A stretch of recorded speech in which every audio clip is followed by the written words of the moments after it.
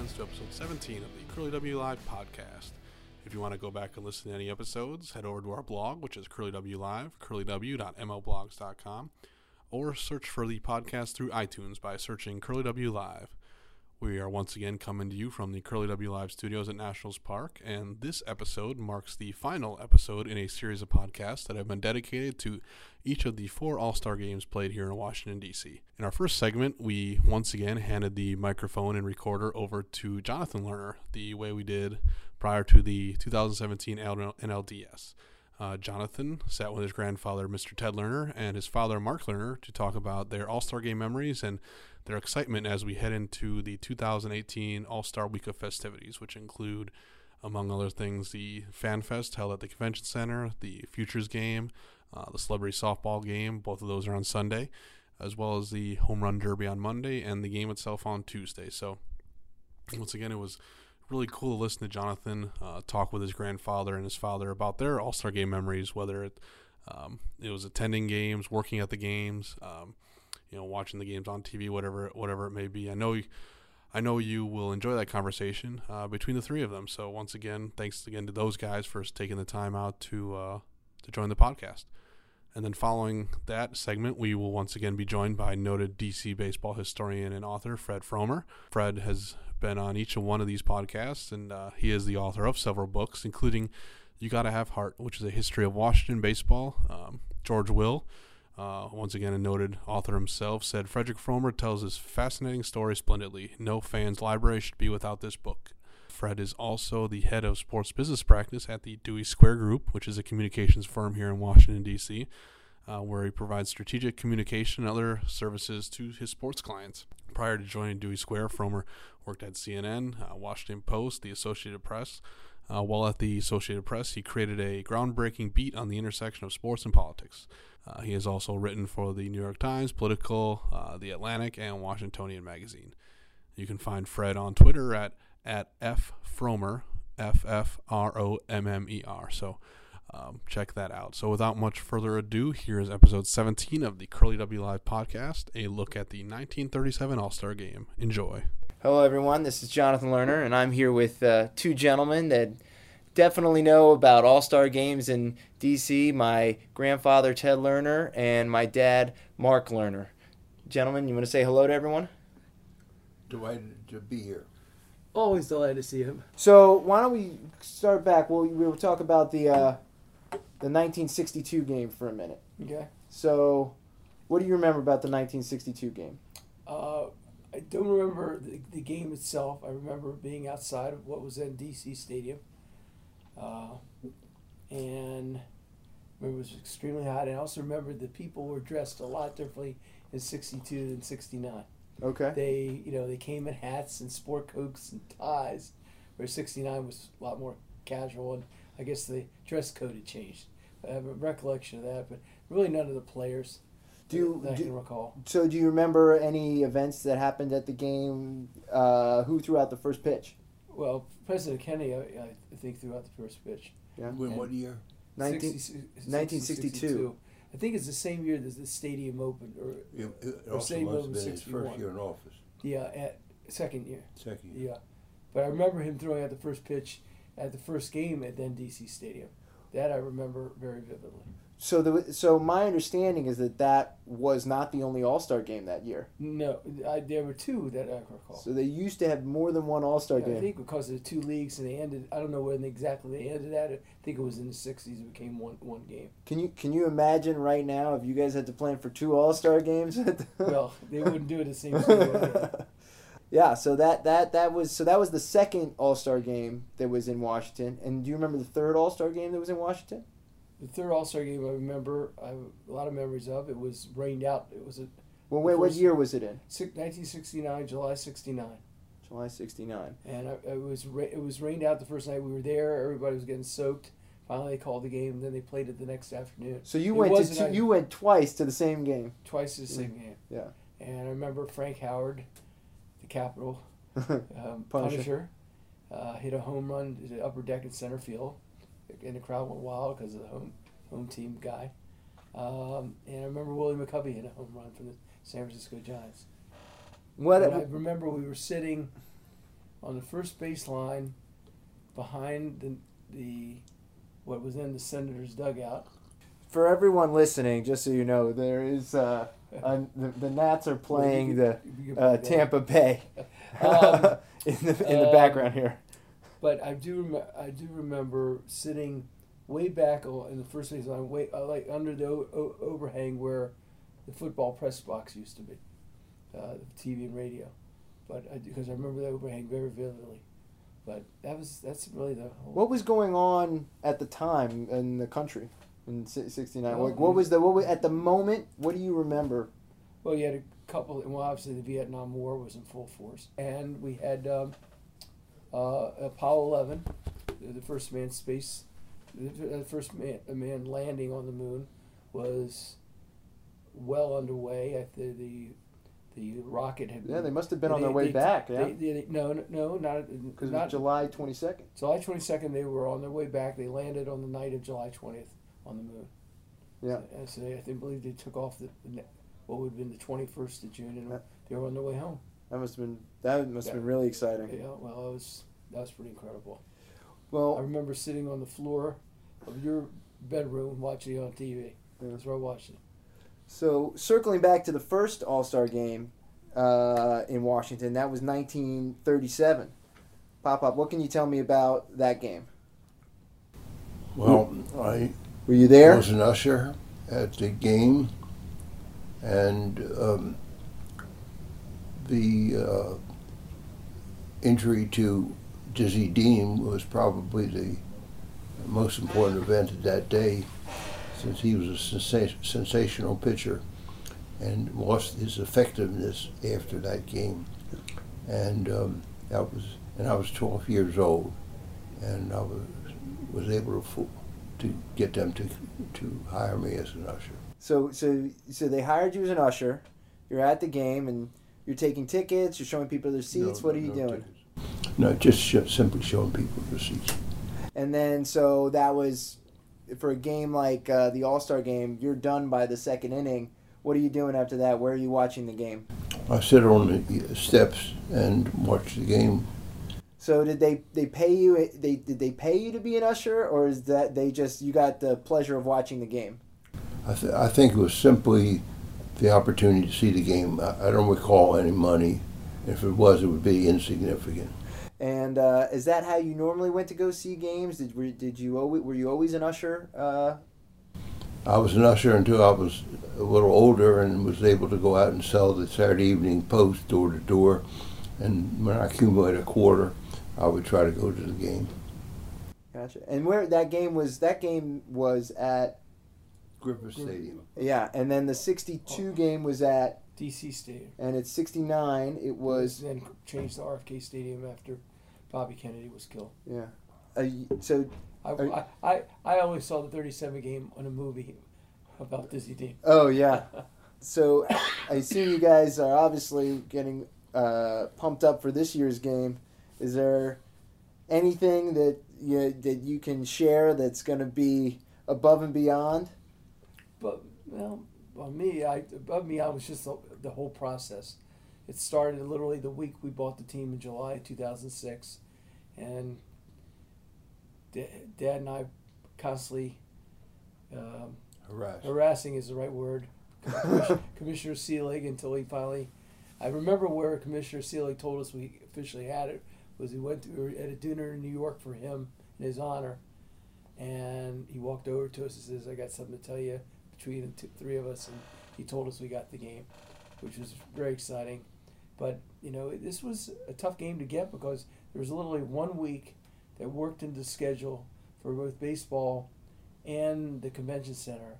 Because baseball wanted the convention center for the Fan Fest, and that's the only place they would do it. So we had to find a date that worked in July, where both the the convention center was open for release, and we could have the game.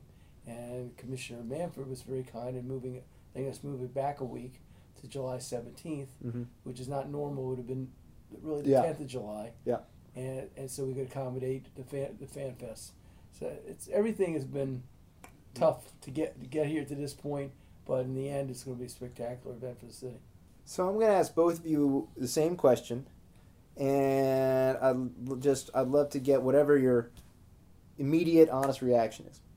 When you went to your first All-Star game in Washington, D.C., could you have possibly imagined the game that's happening this year and the position that you'd be in? Absolutely not. It would have been a dream. Yeah. I agree. You can't imagine it. No. It's like going from ancient times into modern times. What I remember about watching games at RFK and the struggles that they had because there was no mass transportation like there is today, and everything, how it's all changed since then. And I could have never imagined what the game would have gotten to, how spectacular and how. Or that we would be involved with the team. Even be involved. I mean, we tried beyond, back then to get it, beyond but imagination. yeah, it's incredible. How it's all grown to a multi-billion-dollar industry. So you're both excited for the game this year? Yeah, very much. Absolutely. Can't wait. It's going to be just an incredible event. We had so many people work so hard to make it what we dreamed of. So we're very grateful to our staff who's done a magnificent job. Thanks again to Mr. Lerner, Mark Lerner, and Jonathan Lerner for joining the podcast in the previous segment. Like we did before the 2017 NLDS, it was great to hear Jonathan talk to his father and grandfather about their All-Star Game stories, whether it was attending or watching, and hearing about their excitement as we lead up to the 2018 All-Star Game. So, like I said, once again, thank you to Mr. Lerner, Mark Lerner, and Jonathan Lerner for their time. So joining us on the podcast once again is noted DC baseball historian and author Fred Fromer. Welcome back to the podcast, Fred. It's great to have you on board for a look at the 1937 All-Star Game. It's our fourth time getting together, so I'm sure this episode will be just as informative as the others we've done. Great to be here. Thanks, Cal. So first off, let's talk about everything you have going on this week. We're talking on Monday, July 9th. We're about 10 days out from the game itself, but this next week here in D.C., there's going to be a lot going on around the city, not just the Fan Fest later next weekend, but there's a lot of events going on this week. So you'll be at the Smithsonian on Wednesday, July 11th for an All-Star Game panel discussion with former Senators PA announcer Phil Hochberg, Gregory McCarthy of the Nats, and former Major League pitcher Mike Wallace, who does a lot of stuff on Masson. And then on next Monday, July 16th, you'll be at East City Bookshop for another All-Star event with fellow author David Rapp and documentarian Aviva Kempner. So they are putting your expertise to use this week, huh? Yeah, it should be fun. I know Gregory. His office is not too far from mine at Nats Park, and I know Mike Wallace. Those guys have a lot of history, a lot of experience. So I know from my experience talking to those guys, that event I think is going to be a great one for fans to attend. So last summer, prior to the 2017 All-Star Game to be played down in Miami, you wrote a tremendous piece on the 1937 All-Star Game for The Atlantic. It's called When the Nation's Capital Came Together for the MLB All-Star Game. And listeners to the podcast should definitely Google it, give it a read. It's great stuff. There's some great links in there, great information about the 1937 game. So we're going to talk a lot about that article in the podcast today, but from your perspective, what kind of inspired such an extensive piece at looking at that game, and kind of what was your research process, and what did you do to put that article together? Well, as a baseball historian who's really interested in Washington baseball in particular, I'm always looking for hooks and anniversaries. Okay. And with the All-Star Game a year out at that point, I decided to look back at the 4 All-Star Games and started with that first one. And I hadn't realized until I did the math that it was actually 80 years ago. Okay. I thought it'd be a good, fun piece. Mm-hmm. And some of the research was stuff that I'd already done for my book, but I did a lot more, mostly looking at old Washington Post, New York Times stories that really covered in detail, and used that for most of the basis of the story. Cool, yeah, we're going to talk a lot about that article as we go along, but you got another one coming out shortly, correct? Another article? Right, it should be out now. Okay. A story about all 4 All-Star Games. Okay, cool. That'll be on the website of NBC4. Oh, awesome. Well, I guess, again, Nats fans and listeners of the podcast, make sure you check out both those pieces, both those articles. It should be it's great reading from Fred as usual. So this was the 5th Major League Baseball All-Star Game, and in the first 12 years of the game was held at some of the most historic parks in MLB history. Comiskey Park, Polo Grounds twice, Yankee Stadium, Crosley Field. So how did Washington, D.C. and Griffith Stadium get so lucky to be the host of one of these first All-Star games and kind of lumped into a group, such an amazing group of stadiums and historic landmarks throughout baseball history? Well, it was kind of a surprise, actually. Back then, they alternated between East and West, and Washington was in the East, and Detroit was considered the favorite. Detroit was considered the West back then because baseball didn't have any baseball west of St. Louis. Absolutely. But the baseball owners really liked the idea, even though they had a game, the previous All-Star game in Boston. They liked the idea of having the game in the nation's capital. Even though Griffith Stadium, the ballpark where the Nats and the Senators played, only seated 30,000 people. So it had two things going against it, but being the nation's capital was the thing that got them over the hump. Right, and I looked at Baseball Reference when I was kind of looking at this All-Star game, and you start at the bottom and you look at all these great historic landmarks in baseball history, and it's cool to have Griffith Stadium in D.C. represented within that group. And it kind of parallels this year with the NL Park has been, or the All-Star game has been the NL Parks for so long. And it kind of just made sense to continue that tradition this year with it being in Washington, D.C., and it'll return to the American League next year. So there's kind of some parallels between now and 1937. Right. So like I said, we always talk about, and it kind of goes back and forth, and we have different answers to this question. But the player selection process, how did that go in 1937? Yeah, it had gone back and forth a bunch of times, as you mentioned. Even as back in 1937, it had switched over. It had been recently gone back to the managers that would choose the players, and that really led to a lot of kind of ballot stuffing, if you will. Weren't real ballots, but the managers of the teams really gave their own guys a lot of action at the expense of local players. And that came to fruition in this All-Star game, as we'll talk about a little bit later. But so as we talk about a lot in the podcast, the president's involvement in these All-Star games. President Roosevelt attended, and from what I understand, he was the first president to attend the All-Star game. Correct? That's correct. And there were a lot of issues specifically that week of the All-Star game between the president, the Supreme Court, and Congress. It was kind of a volatile time back in 1937, right? About around the All-Star game. That's right. So just a few months earlier, in November of 36, he had won a second term in a landslide. He only lost 2 states. But he saw a lot of his legislation, New Deal legislation, invalidated by the Supreme Court, and decided he would try to add judges to the Supreme Court, or justices, I should say. It was really a tough battle in Congress. Most lawmakers from both parties didn't like it. And so in the middle of this debate, they were actually debating his plan, and he took a little hiatus from the heat over that battle and made his way over to Griffith Stadium to throw out the first pitch. Okay, and then members of Congress were able to attend as well. Right, the House adjourned. Right. The Senate actually initially said they weren't going to adjourn, and they were going to actually take up FDR's court packing plan. But in the end, the Senate Majority Leader agreed to adjourn at 1 o'clock, giving senators just enough time to make it up to the ballpark for the game. There's actually some pretty historic footage that you have. You have a link to it in your article that we mentioned earlier, shot by Washington Senators pitcher Jimmy DeShong. Can you tell us about that video and kind of its historic significance? Sure. So DeShong, ironically, was actually not an All-Star. He was just a spectator. Oh, wow. But he shot it on an old, home camera, and what's very unusual about it was actually showed FDR walking with his braces, which was unusual because most of the time you didn't see that. There was also a really interesting parade, essentially a parade route. FDR was in the back of a convertible, driving down the right field line. Like the warning track, and there were players on both sides that are kind of saluting him. Really cool stuff. It had been gone for decades, and then it just kind of surfaced a few years ago. Wow. So somebody just found it. That's great. So it's good stuff to find. Yeah, I watched it actually this morning. I watched it again, and what's funny to me is it kind of mirrors like what we see now. Everyone thinks like cell phone footage and guys walking around All-Star games, whether it's MLBs, NBAs, the Pro Bowl, and the NFL, guys walking around with their cameras or their phones or the cameras and shooting video. And we all kind of think that's something new, but this was 1937 where a guy was walking around, probably bothering everybody. And the camera was a lot bigger. Absolutely, yeah. And he's in the dugout getting footage. I think he's in the locker room sometimes at one point. But yeah, it's just funny how history kind of repeats itself a little bit, and things haven't changed all that much. Right. I mean, back then it was cutting edge. So it was kind of the selfie of its day. Exactly. Yeah. So the game itself featured 21 eventual Hall of Famers. Senators players Rick Farrell, Wes Farrell, and Buddy Meyer were on the team, but we alluded to a little bit earlier, they didn't get into the game.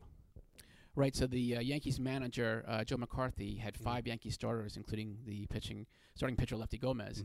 And Gomez he took out after a few innings, but the other Yankees he kept in the entire game. So it was kind of a bitter pill for Washingtonian fans. Right. Here they go, they see their own first All-Star game, and they can't see any of their own players. Right, and Joe DiMaggio had a great game. Lou Gehrig had a great game, giving the AL. He homered early to give the AL 2-0 lead, and the American League went on to win 8-3.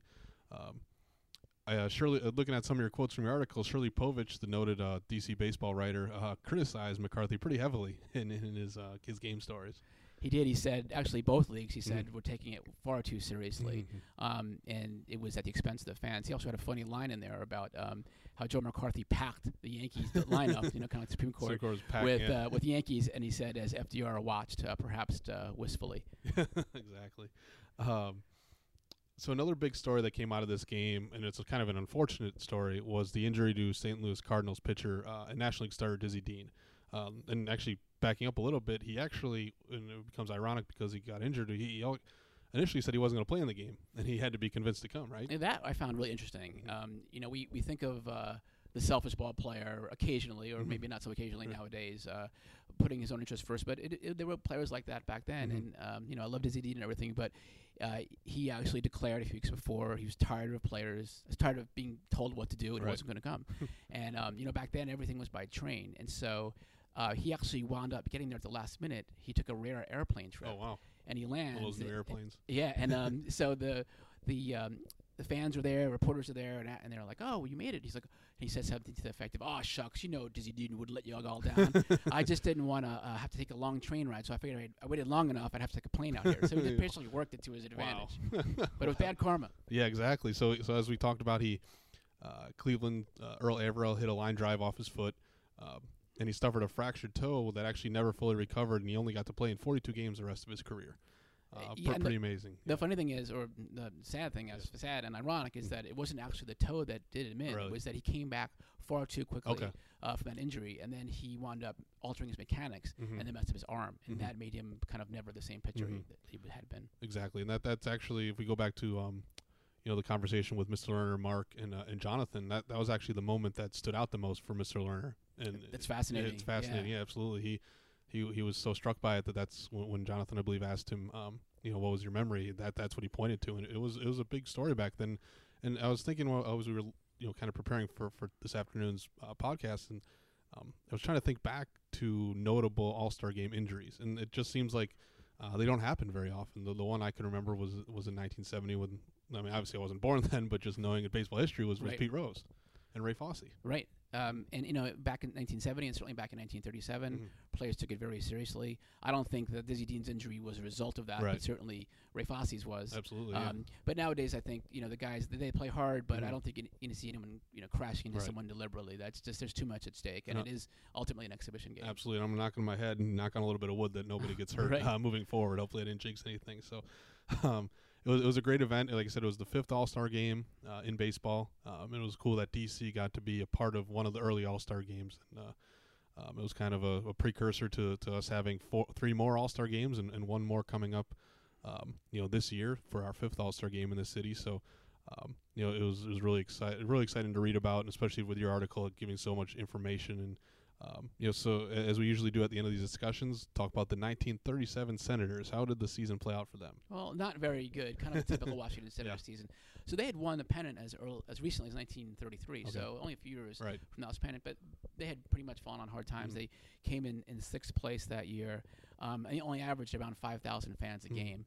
Part of that, of course, was the Great Depression, but part of it was they just weren't a very good team. Absolutely. So, Fred, as we wrap this up, I appreciate you joining the podcast not only today, but for the other 3 episodes. Like I said, fans, make sure you check them out at the Smithsonian Wednesday, July 11th, and then also at East City Bookshop on July 16th. So you can meet Fred, have some more DC baseball conversations, listen to some great expertise from a lot of great people around the area. So once again, Fred, thank you for joining not only today, but throughout this podcast series. Thank you very much, Kyle. I enjoyed it. Absolutely. Thanks again to Mr. Lerner, Mark Lerner, and Jonathan Lerner for joining us on this podcast, as well as to Fred Fromer for being a part of this entire series. I hope listeners enjoyed our 4 podcasts outlining each game here in Washington, D.C. It was very enjoyable for me personally to research each game and spend time with Fred talking about each one of them. So next week it's our turn. It's going to be a very special week. I hope everyone gets a chance to go out and enjoy the festivities, whether it's FanFest, which starts this weekend, the Futures game and Celebrity Softball game on Sunday, the Home Run Derby on Monday, and the All-Star game on Tuesday. There's so much going on around this city starting by the end of this week, and I hope you're able to go out and experience at least a part of it if possible. So like we always say, we like your feedback, so tweet at me at Kyle Brostowitz or at Nationals, and be sure to subscribe to the podcast on iTunes by searching Curly W Live, and subscribe to the blog, curlyw.mlblogs.com. So following the All-Star break, the Nationals will welcome the Braves to Nationals Park for a pivotal 3-game division series starting July 20th. So check out nationals.com for tickets and promotions. Once again, thanks for listening, Nationals fans. We will see you next time on the Curly W Live podcast.